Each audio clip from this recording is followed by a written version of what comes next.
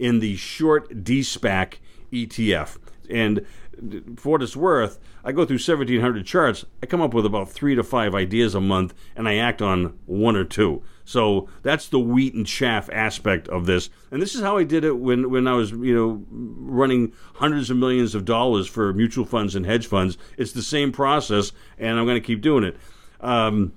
What I want to see is, especially if something has come down a great amount, based, and then you see a volume pickup. And you see this here in the chart. Didn't have time to draw the arrows that I normally do.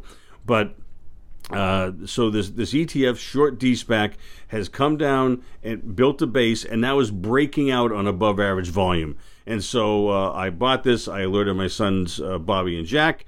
And if you want to join that service, we'll discuss it. So give me a call, 610-331-4283. So short DSPAC ETF, SOGU is the symbol. And it's pretty self-explanatory. We've talked about SPACs a fair amount. Everybody's got one, it seems like, kind of like podcasts. I don't know how many SPACs have been created. 200 plus, I think, is the number. And it's a way for companies that either can't or don't want to go through the traditional IPO process to go public. The SPAC buys the private company, and you add water, and you have a publicly traded company.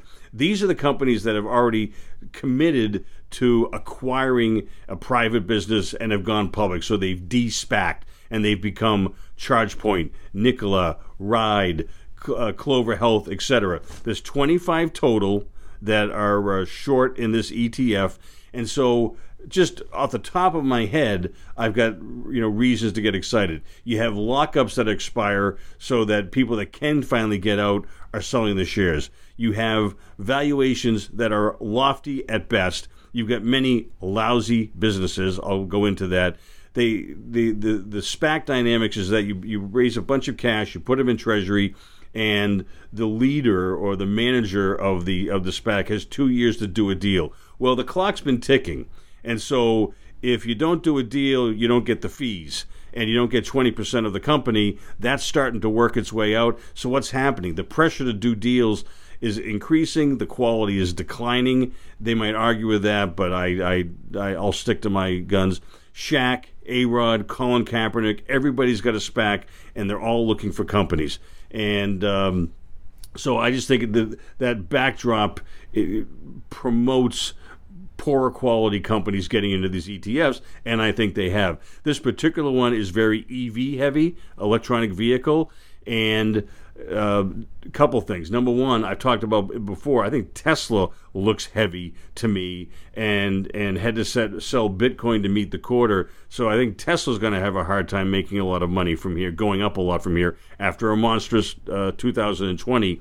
And here's something I don't think people consider: the grid can't handle all the EV requirements that these lofty projections are calling for. And when that comes to light, I think we're going to start seeing the EV enthusiasm, all those cells in the spreadsheet going off to the right, coming down.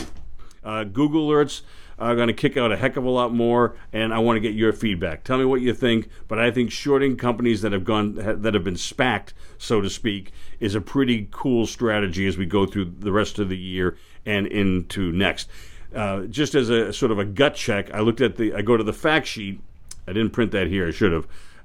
Go to the fact sheet, which all these ETFs have. Go to the top 10 holdings. Just pick the top one, which is probably the one that's performed the best. The one that has risen the most. In this case, we're betting the other way. We're going short.